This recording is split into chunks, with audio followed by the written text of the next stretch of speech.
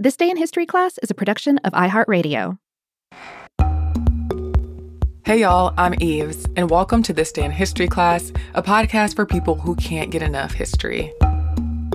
Today is May 27th, 2020.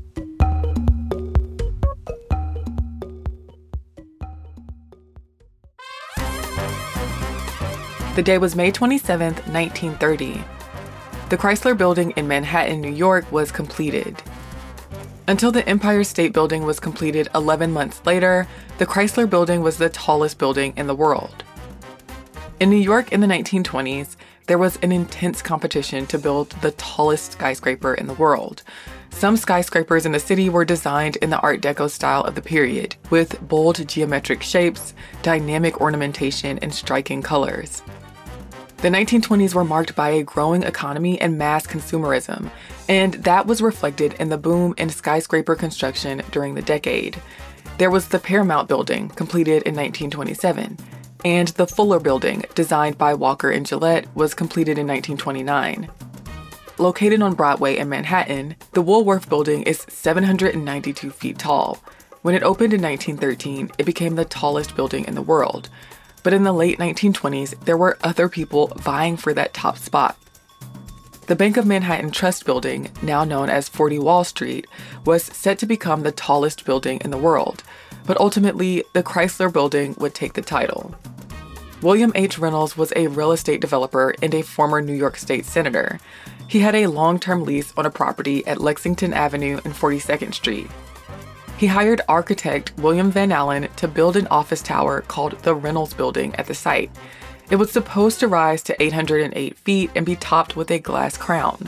It was also designed to have first-floor showroom windows that were tripled in height, as well as glass-wrapped corners, so that it would look like it was floating.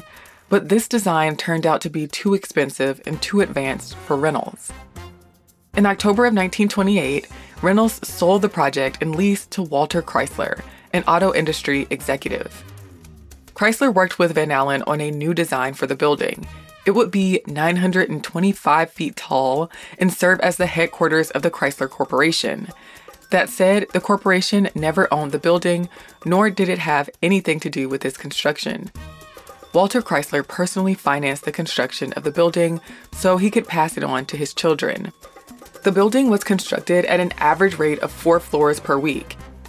At the same time, H. Craig Severance, Van Allen's former partner, was working on the Bank of Manhattan Trust Building, intending to make it the tallest building in the world. But Van Allen was designing a 185-foot spire, which was delivered to the building in sections and secretly assembled. In November of 1929, the spire was raised into position. Like many other New York skyscrapers, the Chrysler Building was constructed with setbacks, or the ziggurat-like steps leading from the broad base of the building to its tower.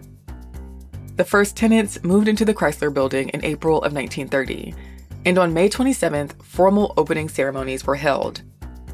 The 77-story building is known for its Art Deco design. The corner ornamentation includes gargoyles, Chrysler radiator caps, and eagles. It also has geometric decorations, and at one point it had an observation deck on the 71st floor. The building got mixed reviews, with some people praising its modernism and others criticizing it as unoriginal and meaningless.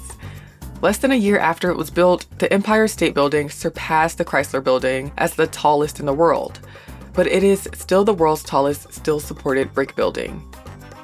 In 1976, the building was declared a National Historic Landmark. I'm Eve Jeffcoat, and hopefully you know a little more about history today than you did yesterday. And if you have any comments or suggestions, you can send them to us via email at thisday@iheartmedia.com. You can also hit us up on social media. We're at TDIHC Podcast on Facebook, Twitter, and Instagram. Thanks so much for listening to the show, and we'll see you tomorrow.